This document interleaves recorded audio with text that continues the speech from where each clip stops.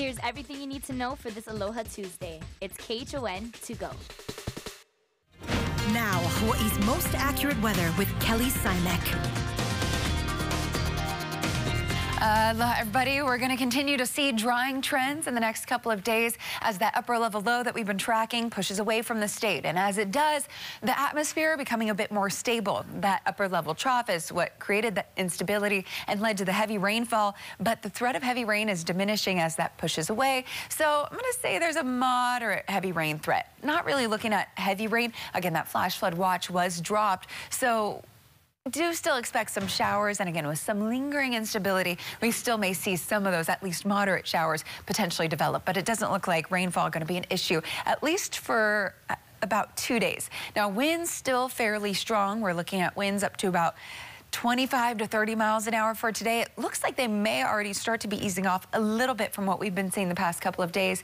Not looking at box jellies and surf, still dangerous with that high surf advisory for our east shores.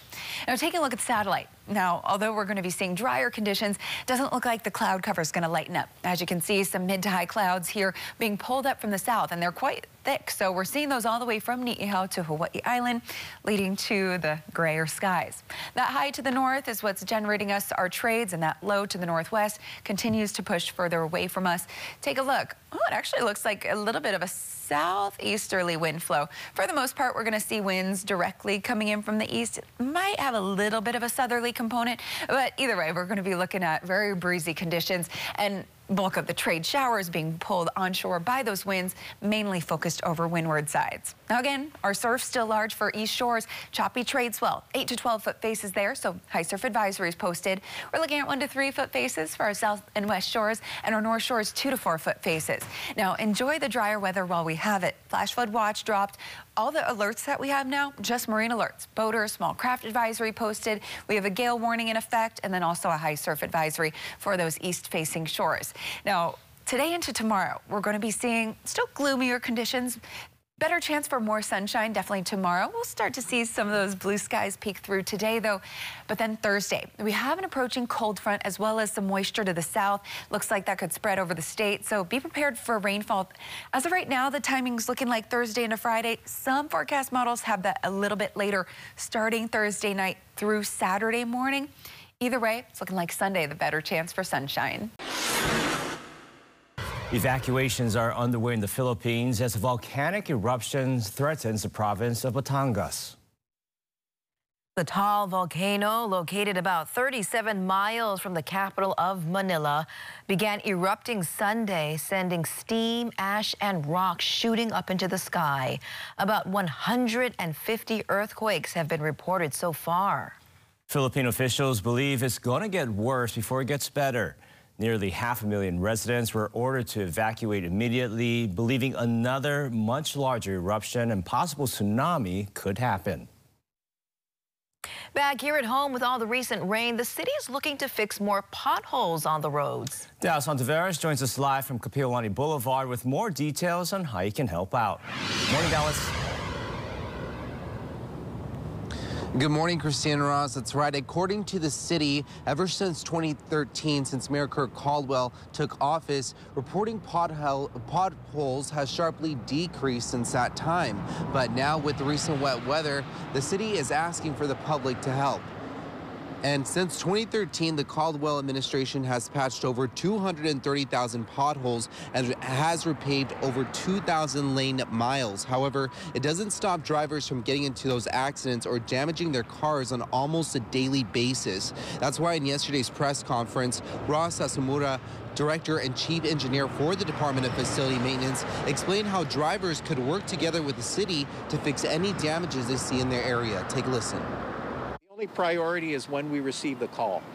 So a lot of times people will drive by the potholes and complain about it, tell their neighbors, tell their spouses, tell their friends or relatives. But really the first call should be to the pothole hotline so that we can get that area identified quickly and so that we can get our crews dispatched. Now, with the rainy weather, potholes are known to kind of cave in because of the rainwater that seeps in through the cracks.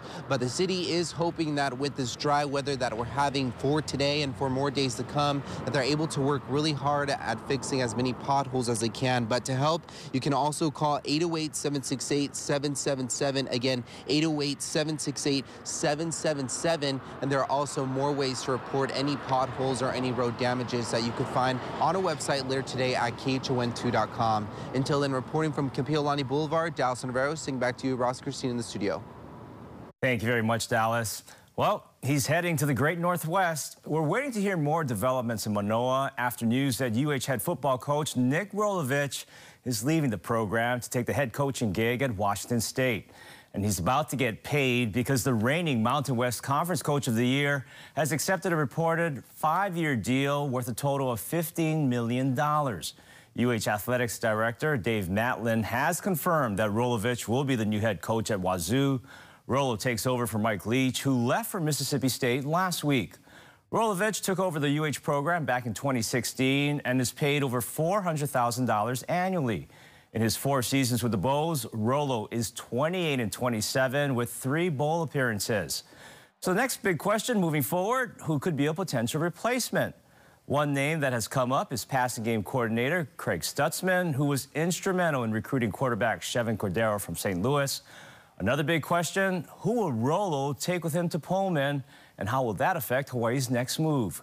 Stay with KHON2 on air and online as we provide the latest on the story.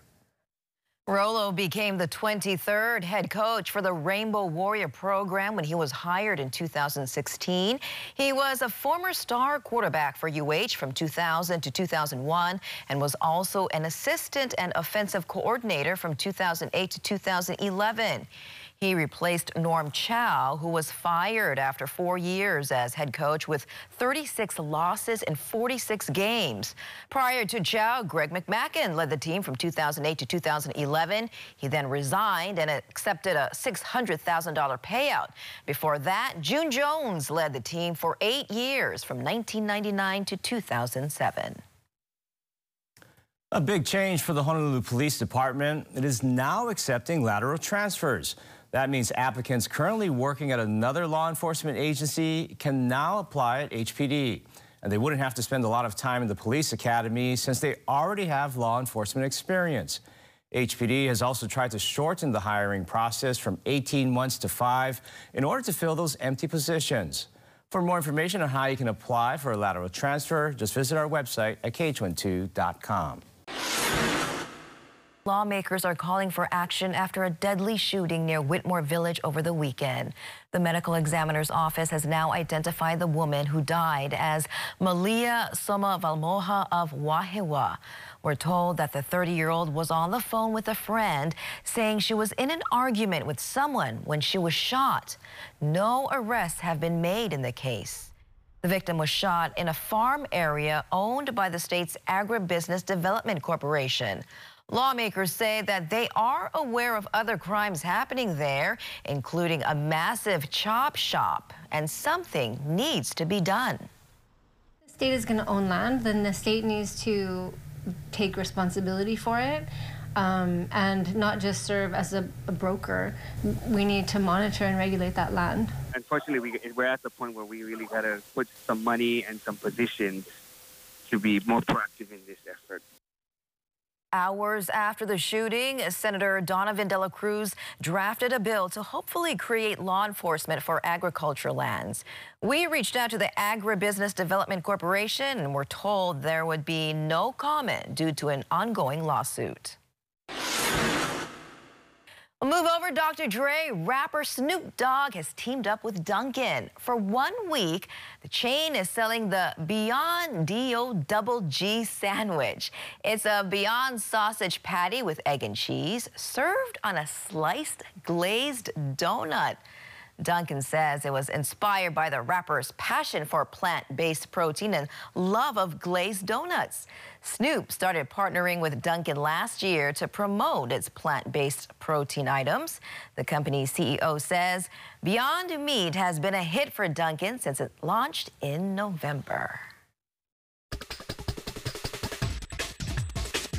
And that was your morning news. Make sure to tune in right back here tomorrow morning at 7 a.m. It's everything you need to know with KHON to go.